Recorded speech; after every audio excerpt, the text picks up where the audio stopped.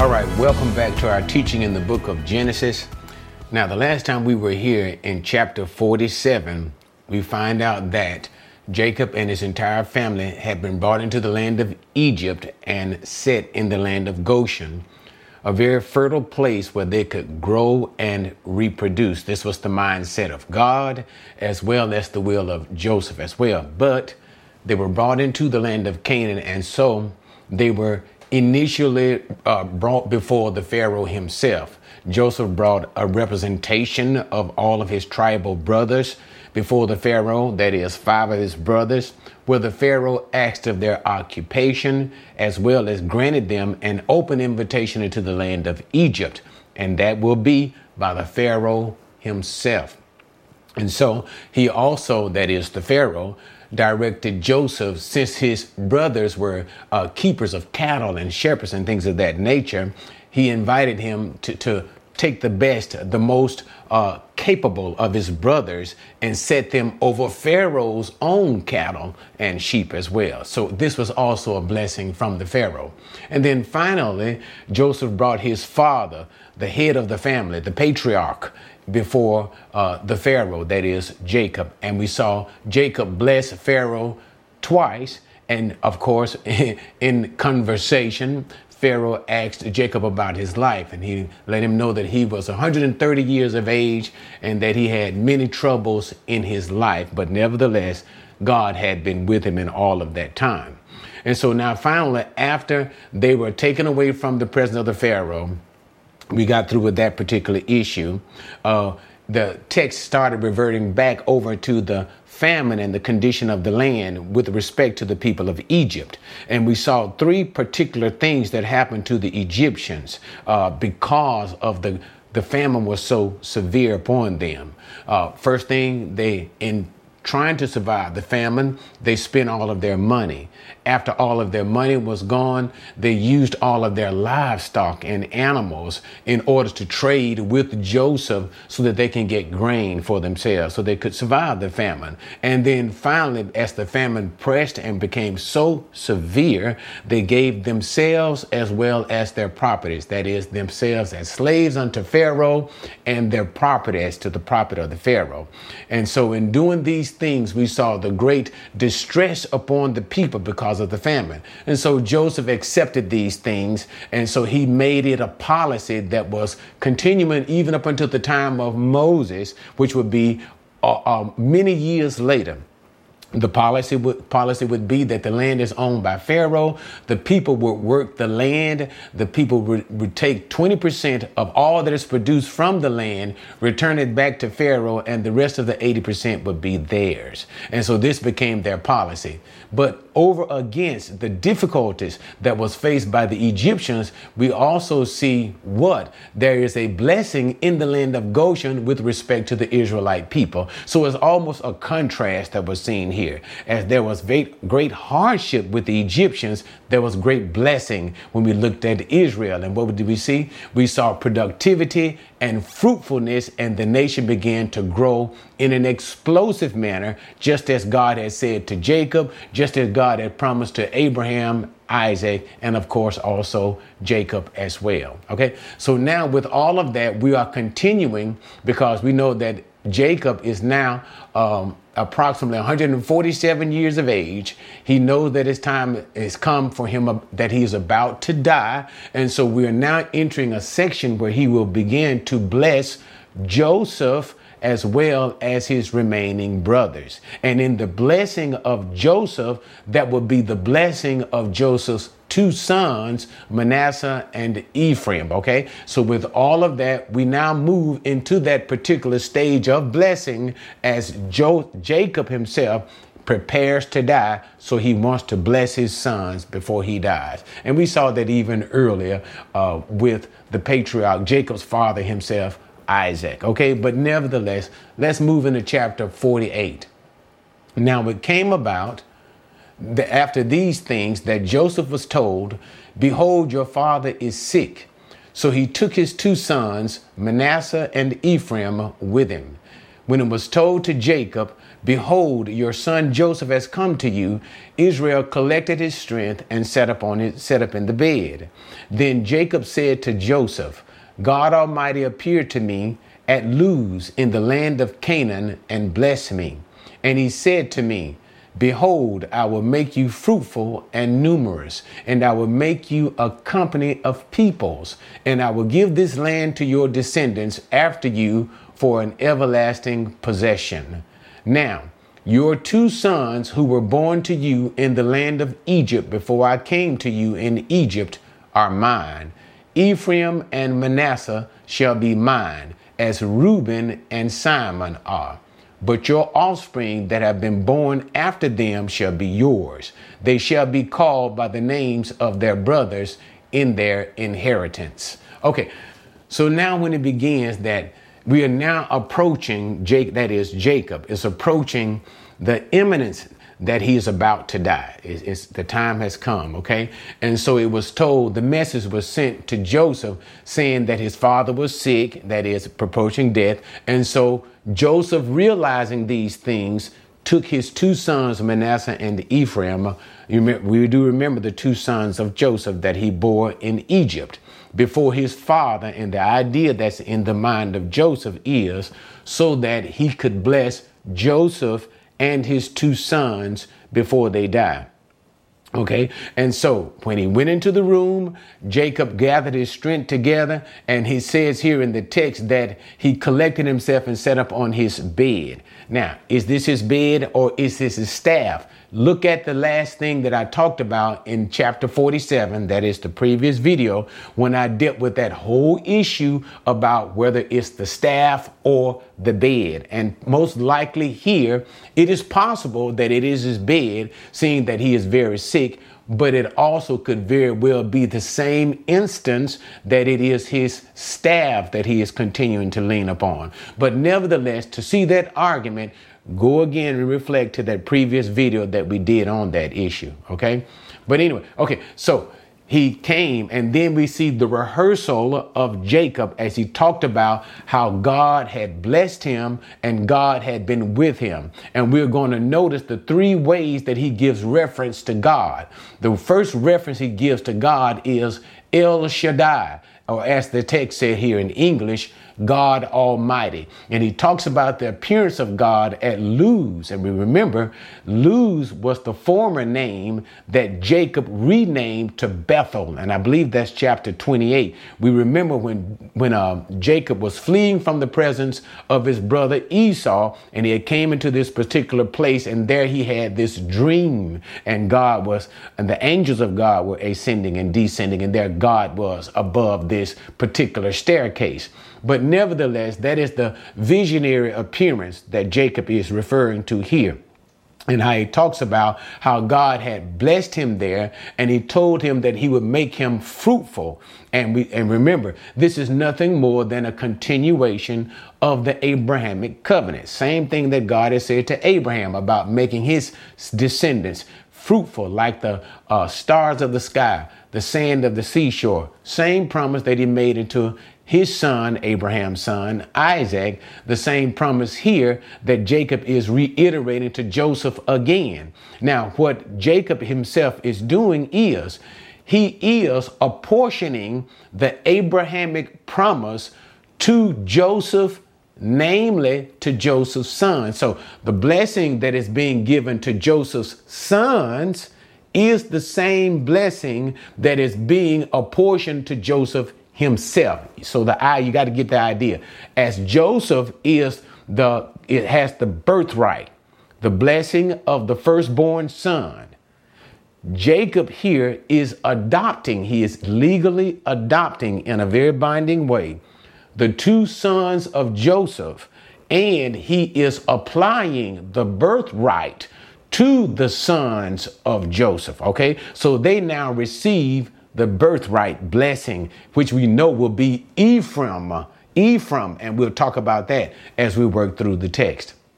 Okay, and so he talks about this birthright. Remember the birthright, the blessings, and then he talked about that just like Reuben and Simon are the sons of Jacob. So what he's doing here is this. Remember, Reuben is his firstborn son, and also Simon too is the next son. Reuben, Simon, Levi, and Judah.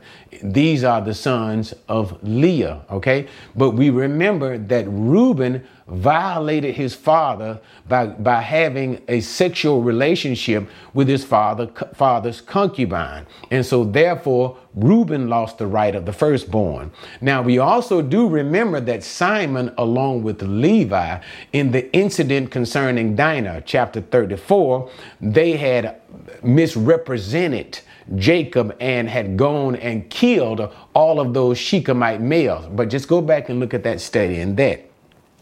But nevertheless, what happened is Jacob, as the patriarch and the father, he has the right, the legal right as well, okay? Moral and legal right to replace these two sons. Now, he is not doing away with them, but what he is doing is this. The right of inheritance that would have been given to Reuben as the firstborn. He's taking that right, that birthright, as he had given it to Joseph. And that's what the mindset was we saw in chapter 37. Joseph was given the birthright, okay? And so he is displacing Reuben and Simon in their lines, and he is taking Joseph, that is, the two sons of Joseph, Ephraim and Manasseh, and putting them in their place. Okay, so this is what he is doing. Legally adopting and placing them in front as the head of the families in order of blessing of the birthright. Okay, so now once he finishes that, then he continues on verse number 7. Now as for me, when I came from Padan, Rachel died to my sorrow in the land of Canaan on the journey when there was still some distance to go to Ephrath, and I buried her there on the way to Ephrath, that is, Bethlehem. When Israel saw Joseph's sons, he said, "Who are these?" Joseph said to his father, "They are my sons, whom God has given me here." So he said, "Bring them to me, please, that I might bless them." Now the eyes of Israel were so dim from age that he could not see. Then Joseph brought them close to him, and he kissed them and embraced them. So Israel said to Joseph, "I never expected to see your face, and behold, God has let me see your children as well." So let me stop there. So now he gives a reflection, that is, Jacob reflects on the death of his favorite wife, Rachel. And we know that Rachel is the mother of Joseph, the grandmother of these two sons, Manasseh and Ephraim. So he reflects on how that she died early while they were on their way to Bethlehem. And so he buried her along the way. And then he saw the two sons of Joseph, Manasseh, who is the firstborn, and that's going to be important as we work our way through the text. And then Ephraim, the second-born son of Joseph, both born in the land of Egypt. And so remember, his eyesight is dim because of age. He didn't recognize them. So he asked who they were. And so Joseph told them that they were his sons, and that he prepared to bring them both before his father so that Jacob can bless the sons of Joseph. So he embraced those two boys, he kissed them, and so he begins the official blessing of the two sons. But before he did that, he remarked to Joseph that how indeed it was a blessing. He never thought that he would see Joseph again. Remember what his brothers had told him much earlier, and I believe it's the end of chapter 37, how that an animal, they presented Joseph's robe of many colors, torn with blood upon him, and they deceived Jacob into thinking that Joseph was dead. And so Jacob said to Joseph, "I never thought that I would see your face again, and how it is a wonderful thing. Not only have I seen you, I have seen your two sons." Okay. And so now Joseph prepares them for the blessing. He brings them near to his father. Verse number 13. Let's start at 12. I'm sorry. Then Joseph took them from his knees, and he bowed with his face to the ground. Joseph took them both, Ephraim with his right hand toward Israel's left, and Manasseh with his left hand toward Israel's right, and brought them close to him. But Israel stretched out his right hand and laid it on the head of Ephraim, who was the younger, and his left hand on Manasseh's head, crossing his hands, although Manasseh was the firstborn. He blessed Joseph and said, "The God before whom my fathers Abraham and Isaac walk, the God who has been my shepherd all my life to this day, the angel who has redeemed me from all evil, bless the lads, and may my name live on in them, and the names of my father Abraham and Isaac, and may they grow into a multitude in the midst of the earth." Now let's just stop there. We'll work our way through the text, but let's stop here. So it is time for the blessing, right? And so what Joseph did was he understood customarily, the normal way it would be done is that the elder son would be given the blessing of the birthright. And remember, the eldest son is Manasseh. So he took Manasseh and he put Manasseh so that when he came before his father Jacob, Jacob's right hand would come upon the head of Manasseh. So he took also Ephraim, so that the head of Ephraim the hand of Joseph would come up, the left hand of Jacob, his left hand would come upon Ephraim, so that the right hand of power, the right hand of blessing would come upon the firstborn. But when he brought them to Jacob, Jacob consciously switched his hands over so that his right hand would be upon the head of the younger son and the left hand would be upon the head of the eldest son, so that he would give the blessing of the birthright to the younger son. Now, this is the fourth time that this was done. This is the fourth generation which this was done, in which the younger son received the blessings that would have normally been given to the eldest son. We saw that with the sons of Abraham in how that Isaac was blessed, the younger son was blessed in front of his elder brother Ishmael. We saw that with the sons of Isaac, in how that Jacob, the younger son, was blessed before the eldest son Esau. And then we saw that once again in how Jacob's younger son Joseph was blessed ahead of Reuben, the eldest son. And now for the fourth time, we're seeing this in how Ephraim, the younger son of Joseph, is being given the birthright over his older brother Manasseh. And so he begins to bless. And so this was showing in how God worked in a way that men naturally did not expect. And this should have been understood by Joseph, as Joseph himself was blessed in this manner. But nevertheless, so he begins to bless. Notice he blessed Joseph. His hands are on the sons of Joseph, but the text says 15, he blessed Joseph. And that's what you have to see. It is the blessing of Joseph, the blessing of the birthright that is being given here, and the patriarchal blessing. But this blessing is being transmitted to Joseph through his sons, even unto his sons. So catch that point. Not only Joseph, that's initial blessing, but also the sons of Joseph, even namely here, Ephraim. Okay.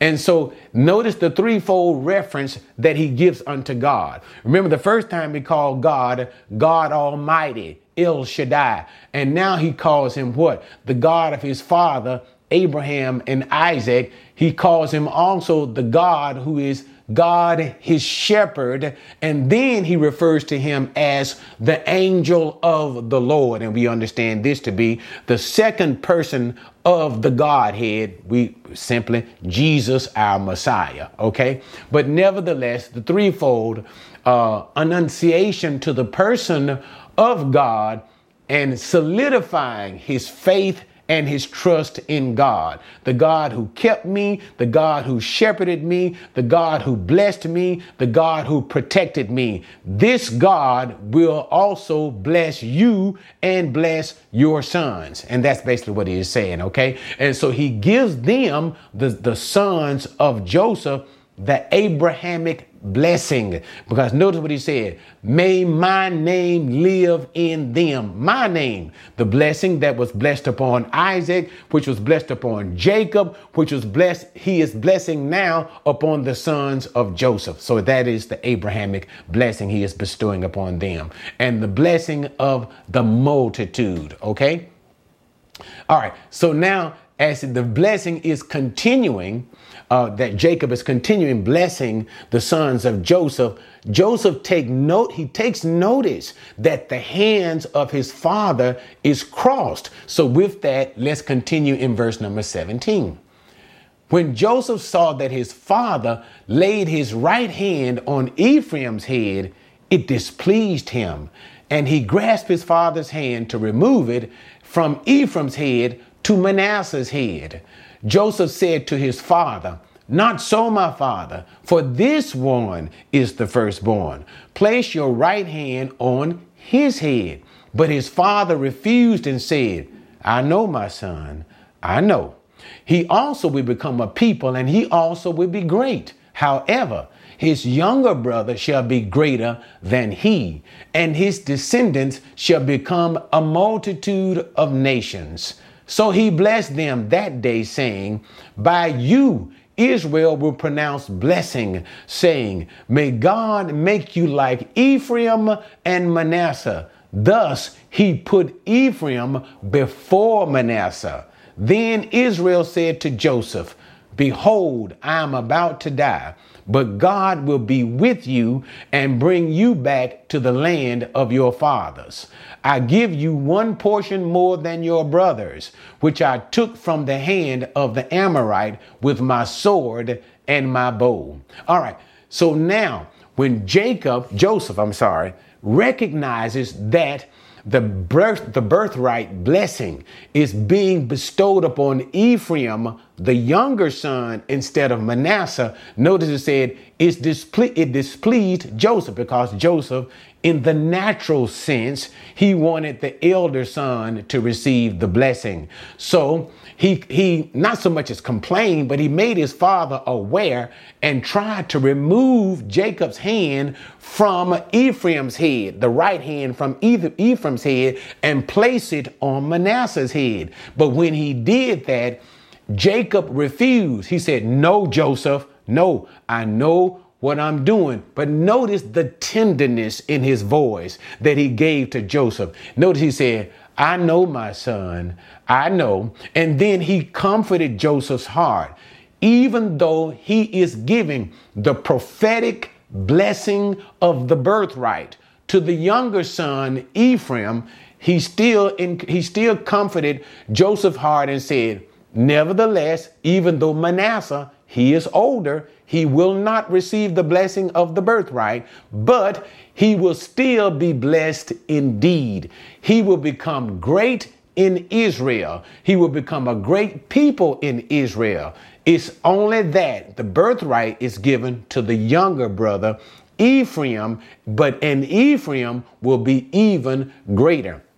And we're not going to jump way into the future, but simply as a matter of fact, we know that later on, Ephraim will become the dominant tribe. And at many times in the prophetic utterances of the prophets, when they refer to, because we know that later on they're going to be divided into Israel, the north, and Israel, the south, which would be called Judah. Okay.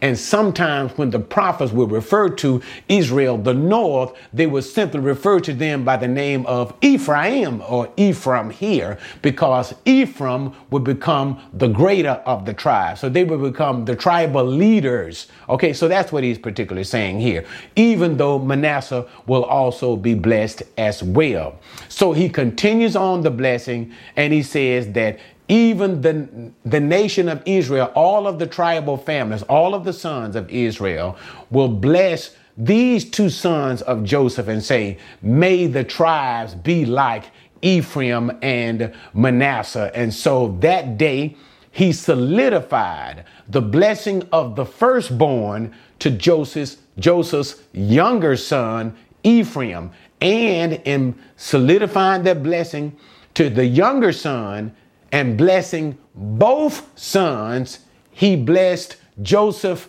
himself. And in doing so, by adopting Joseph's two sons, he also gave Joseph what? A double portion above his brothers. He gave him twice as much. And we see this allotment even later on spoken in John chapter 4. Remember the woman at the well?